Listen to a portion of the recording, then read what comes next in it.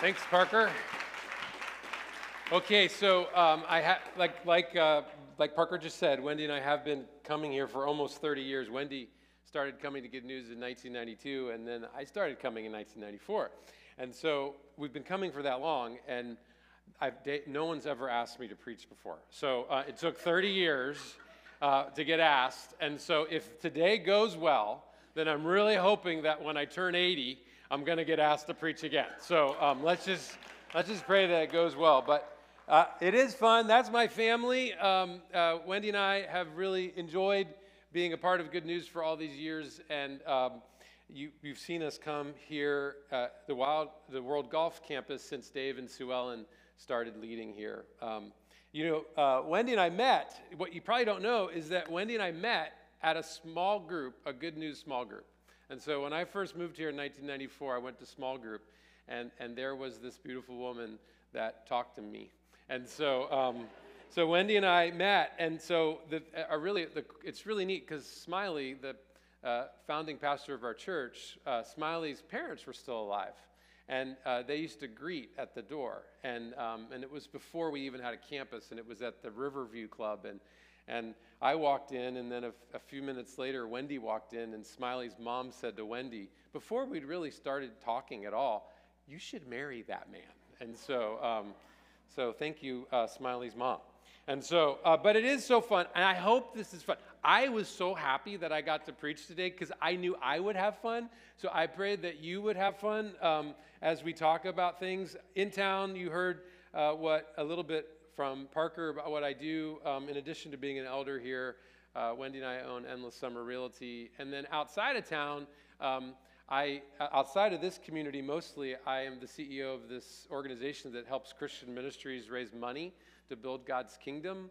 I like to say our mission of the Focus Group, which is this great company I get to be a part of, we're making all things new, restoring the world by helping incredible ministries have the funds they need to fulfill their missions. And so I live in these two worlds, real estate and fundraising. They seem very normal to me. But I did wanted to tell you that, just to tell you who I am. And then I wanted to say that as a Christian, I met Christ in high school in Young Life. And I'll talk a little bit about that today. And we're in a series about I am statements in the Bible, right? So there's all these statements where Jesus says, I am this, I am that, I am that. They're metaphors. They're so fun. And in my life, I struggled with these statements because it didn't make sense. I just remember first reading them in John and not fully grasping them. But as I've spent time over the last 40 years being a Christian, I've realized that these statements, these I am statements, are some of the most amazing statements that Jesus made, because they're the ones that really show us that Jesus can help us in a way that no one else can, right? And so that's what we're going to talk about today. Before I read the scripture, I wanted to pray. So let's pray. So Lord, thank you so much for what you have done and are doing through Good News here in our community. Jesus, thank you for being both fully human and fully God. Thank you for being able to help us in a way that no one or nothing can help us in the world. And so, Lord, today I pray that you would speak through me and that you would allow us all to leave with at least one thought that helps us grow closer to you. In your son's name I pray. Amen.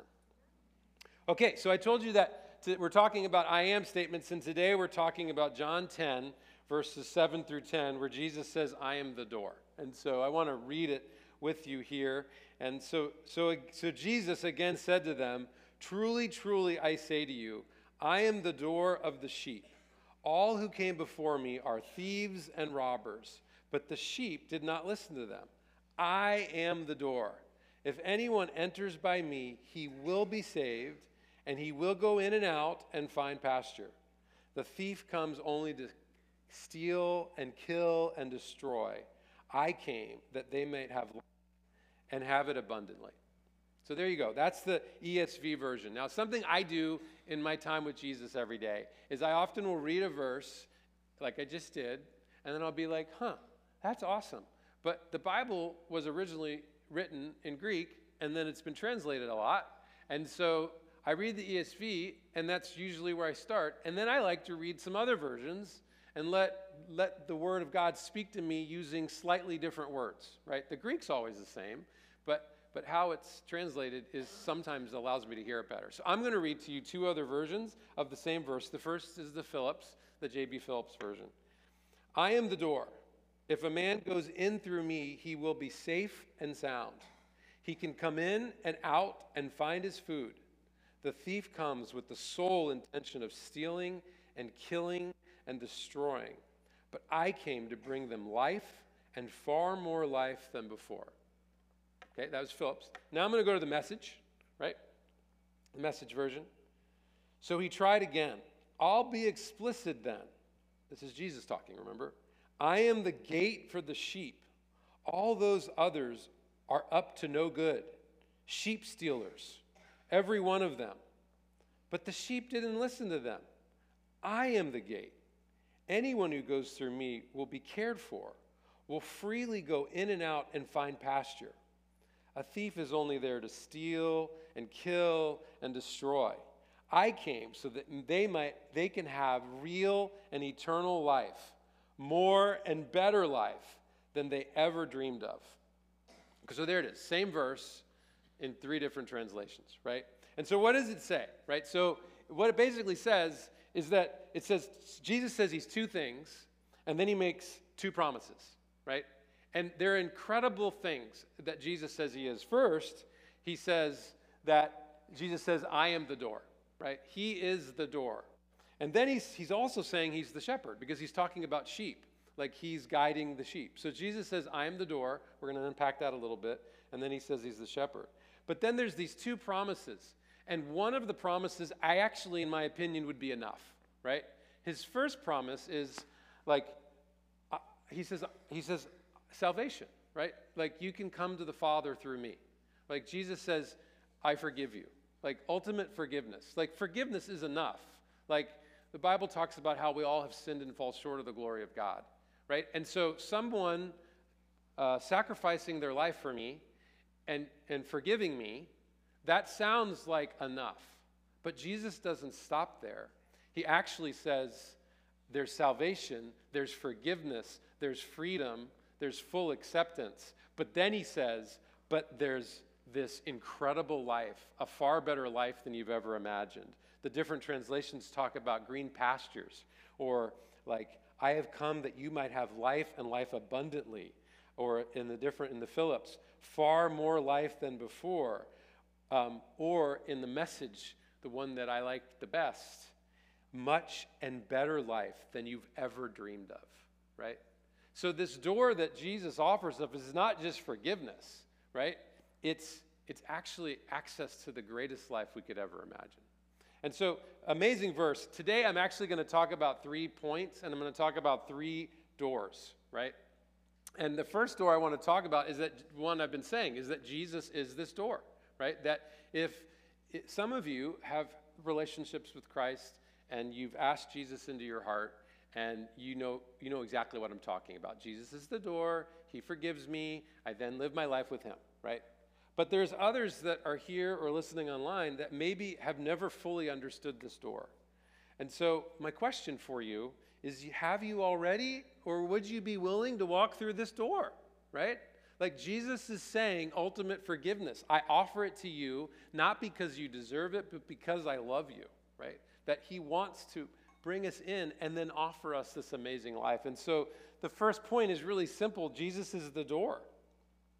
Do you have a personal relationship with Christ? In Revelations 3:20, it says, behold, I stand at the door and knock. If anyone hears my voice and opens the door, I will come into him, eat with him, and be with them. Amazing, right? And so it's this free gift of a relationship with Christ. So certainly many of you have done that. Maybe some of you haven't, and I'd be glad to talk to you after the service about what a personal relationship with Christ means, right? But most of you have probably already done that. And so my other 2 points really have to do with you, right? And so my second point is that you practically are the door. And what do I mean by that? I don't mean that you can give forgiveness and that you don't have the power to forgive and offer people greater life. No, you don't have that. That would be heresy, and I'm not saying that. And if I did say that, I definitely would never be asked to preach again. And so I'm not saying that. But what I am saying is that you have the opportunity to point people to the door. It's the greatest opportunity you have.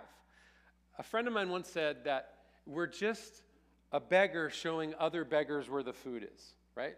Like, if you in life figured out a way to win the lotto and you could just have the numbers every week, right? But you could only win once, right? You could only win the lottery once, but you knew how to win the lottery. Wouldn't you tell your friends and loved ones the secret code? Because you already won the lottery, but you can't win it again, right? And so we're the door. We're this great opportunity to tell people about this life that's far better than we could ever imagine, this forgiveness that is more pure and amazing, right? And so we get to be the door. Now, I told you that I met Christ in high school through Young Life, and I did, but it's an interesting story, right? Like, I grew up in the church, but I didn't really understand what that meant. Like, I was very proud of the fact that I was the Episcopalian, but I had no idea what that meant, right? And so I started going to Young Life in high school, and I would go and I would hear talks, and it was great. But when I was 16 years old, I remember I grew up in North Palm Beach, and I remember being on Palm Beach Lakes Boulevard at an ATM machine with my best friend Steve. And Steve had just gone to a Young Life camp where he had really heard the gospel in its entirety. And we were standing there at the ATM machine on Palm Beach Lakes Boulevard, and Steve looked at me and said, "Brad, have you ever asked Jesus into your heart? Do you have a personal relationship with Christ?" Like, I'd never been asked that question before. Like, I'd never understood the question. And I looked at him, and I was completely offended, and I said, "What are you talking about? I'm an Episcopalian. My mother's an Episcopalian. My grandfather was an Episcopalian. We're from England. It's what I was born with," right? And Steve, very nicely, said, "Well, I think there's more to it than that," right? Right? And so I remember then going to my Young Life leader. And can you imagine, those of you who are in youth ministry or have ever tried to share your faith or prayed that God would allow someone to like talk to you about God? I walked up to my Young Life leader and I said, "Jim, Steve tells me I have to confess my sins and ask Jesus into my heart, and if I do that, I can have a personal relationship with Christ. Is that true?" Could you imagine someone saying that to you? You're like, what do I do now? Yes, it is true, right? And so Jim very nicely said to me, "Well, Brad, actually, yeah." And then he walked me through what it meant to have a personal relationship with Christ. And so Steve, he was the door, right? He pointed to the truth. He risked telling his best friend what he heard at Young Life Camp. And you have this opportunity in your life to point to the door. And it's scary and hard, and I want you to know I'm so grateful that Steve gave me the numbers for the lottery, because meeting Jesus in my life has changed everything. Everything of who I am has been impacted by the power of the gospel. And wow, what if Steve didn't share it, right? But the truth is that coming to this, sometimes it doesn't work, right? Sometimes you have people in your life and you do everything you can.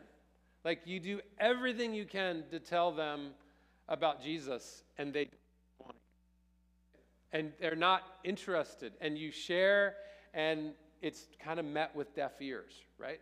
Has that ever happened to you? It certainly happened to me, right? And so what do you do? Like, what's our hope? Well, when I did meet Christ in high school, I have this great family, right? And one of my family members is my stepfather, Marv. And he was Jewish, right? And so, like, I'm 15 years old. Actually, I met him when I was in 8th grade, so I was even younger. But I met Jesus a little later, and then I started praying for Marv. I started praying that he would meet Jesus, right? And over the years, I'd have these conversations that didn't go well. Or he was open, but I didn't have it. Like, it didn't matter what I said, right? And I remember then getting married, and then Wendy would talk about things. And he was spiritual, right? Like, he wasn't anti-God. He just didn't know about Jesus, right? And so prayed and prayed and prayed for Marv. And it's almost like if you look back in my prayer journals as I have my quiet times, it's me praying for him, right? And for 30 years, right? You start kind of questioning what God's going to do. So a few years ago, we went on this trip. Our family, all the miles I get traveling around the country helping people, we just turn into these really fun trips. And so we were on one of these fun trips as a family, and we invited my mom and Marv to come with us to go on a cruise in Venice, leaving from Venice, right? Trip of a lifetime. So fun. But Marv, like he started not feeling well, right before the trip, and then got on the trip and just started declining really quick. And so they kind of get there, and he's hobbling along, but then by the time we get on the cruise, he needs a wheelchair, and he can't walk hardly, right? And the doctor on the ship gave him some injections, and he made it through. It was a pretty good trip. But I had this, as I'm on this trip, I have this fear, because I'm using miles to make it everywhere, and I can't spend a ton of money. So the cruise was supposed to end, and then we're supposed to make our way to the airport where we rent a car, and we drive to Genoa, Italy, and then we fly to Paris, and then we rent a car, and then we get into a hotel. It was a hard day back when everybody was mobile, right? But all of a sudden, have you ever seen Venice? Do you remember what's in Venice?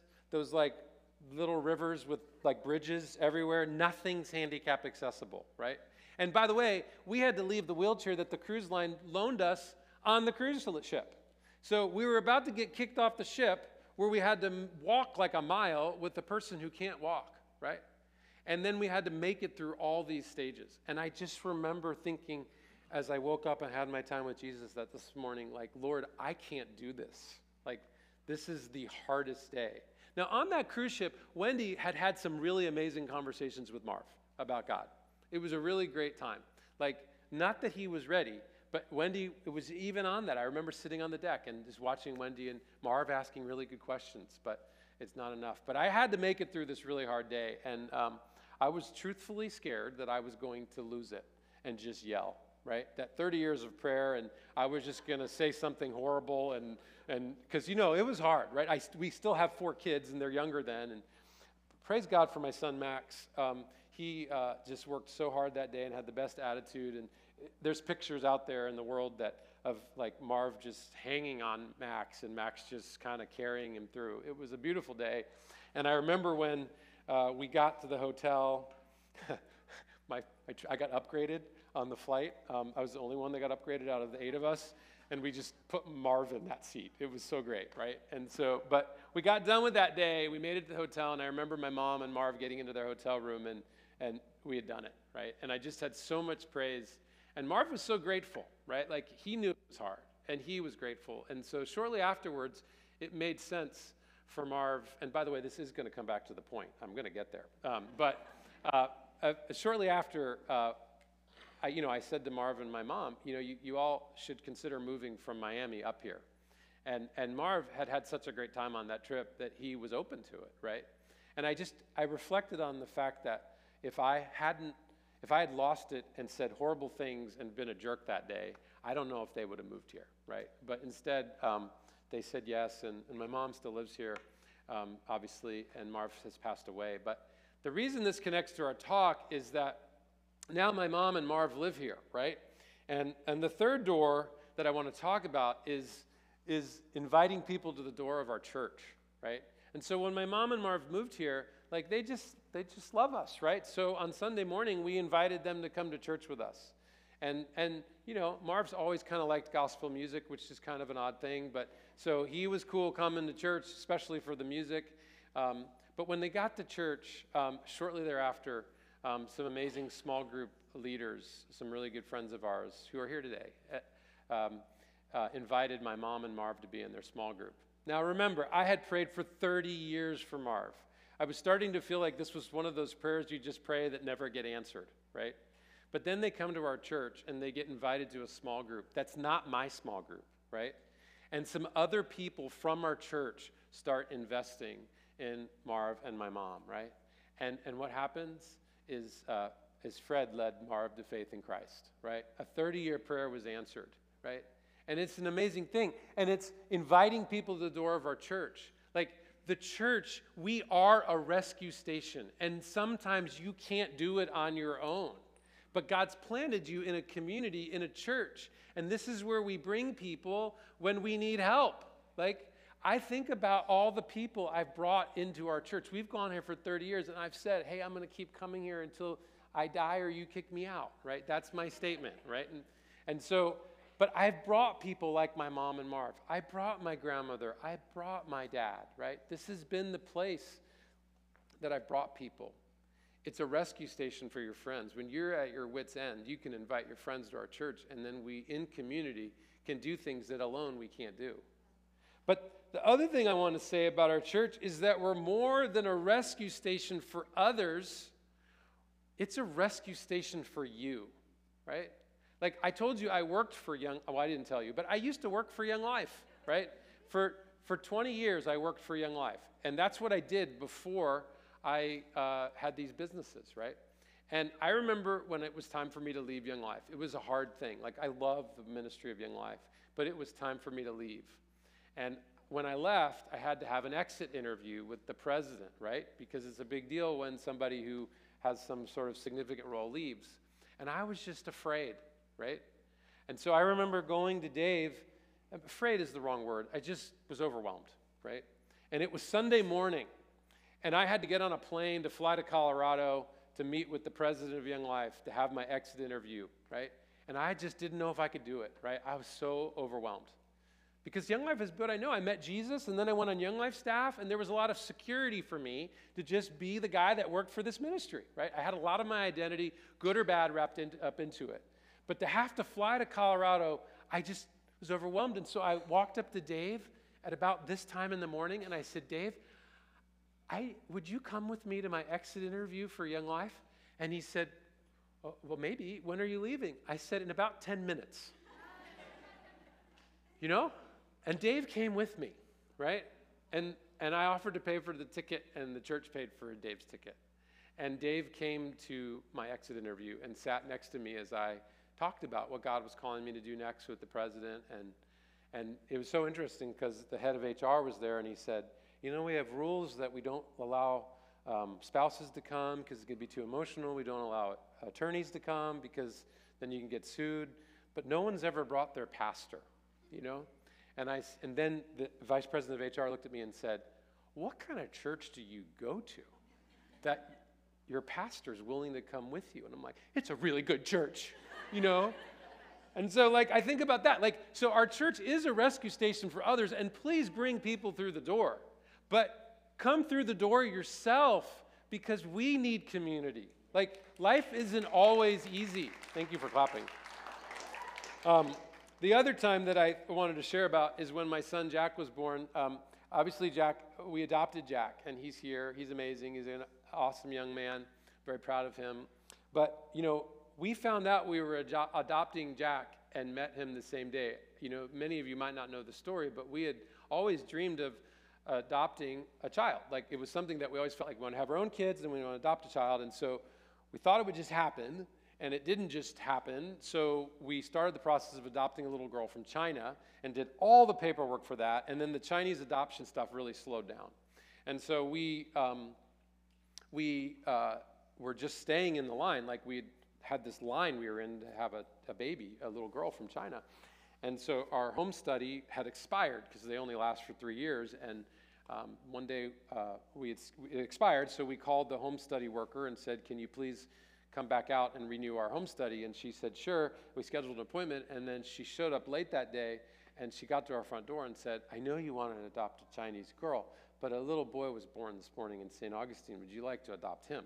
Right? And so we were so excited to get to adopt Jack and got to meet him the day he was born. And it's really an amazing story because it's our church at work, right?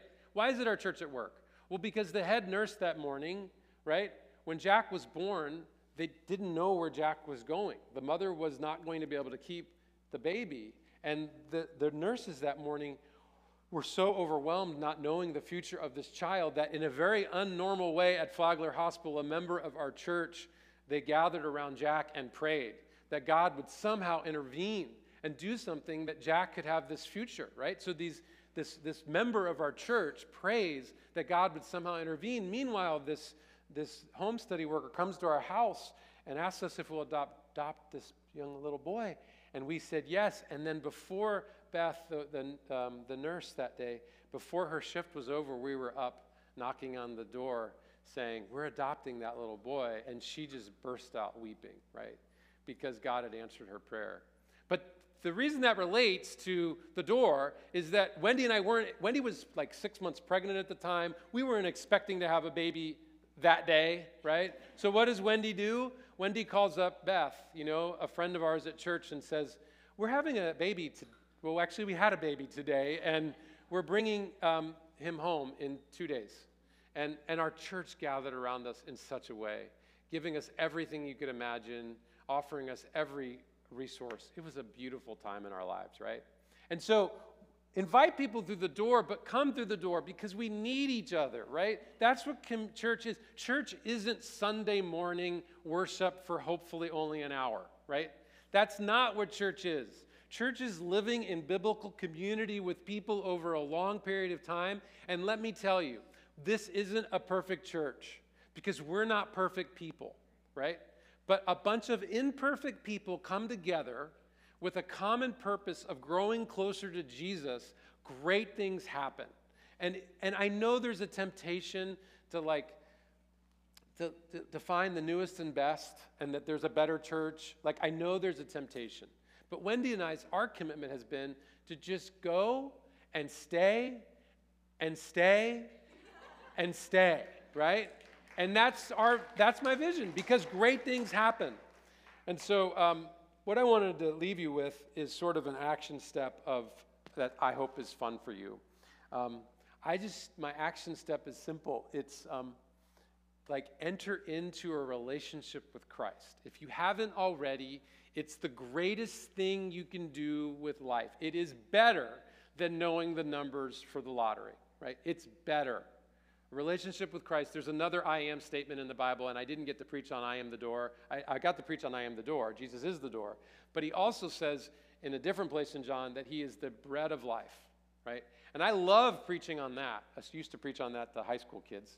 And some of my high school kids are here, but they're like 40. But you still look the same. I just want you to know you look the same.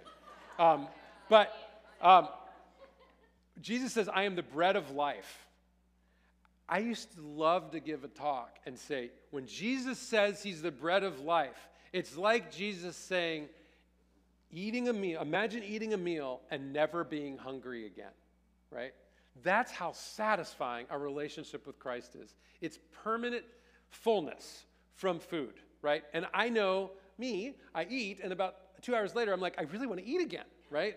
But Jesus, a relationship with Christ, I am the bread of life. It's everything you need. It's not that it's not hard at times. He gives us this church, this door to walk through. It is hard at times, but he gives us community to do it. And so my action step is enter in and bring others with you. Bring the world around you into this place. You know the secret of life. And now, if you didn't before today, I've told it to you. And bring others with you. So I think I'll get asked back because I ended in 30 minutes. And so so let me pray for us, and then we'll have a song. So, Lord, thank you so much for allowing us to be in a relationship with you, Lord. It would have been enough if you just forgave us. Forgiveness sounds awesome. But, Lord, you not only gave us forgiveness, but you gave us this far better life than we could ever dream or imagine. And so, Lord, thank you. And Lord, I do pray that you would allow us to invite others around us and show people what you're doing in the world, show people what it means to have a relationship with you. And Lord, I do pray for our church that we could be a rescue station for others. And Lord, thank you that this is a rescue station for us. And so, Lord, we love you. In your son's name I pray. Amen.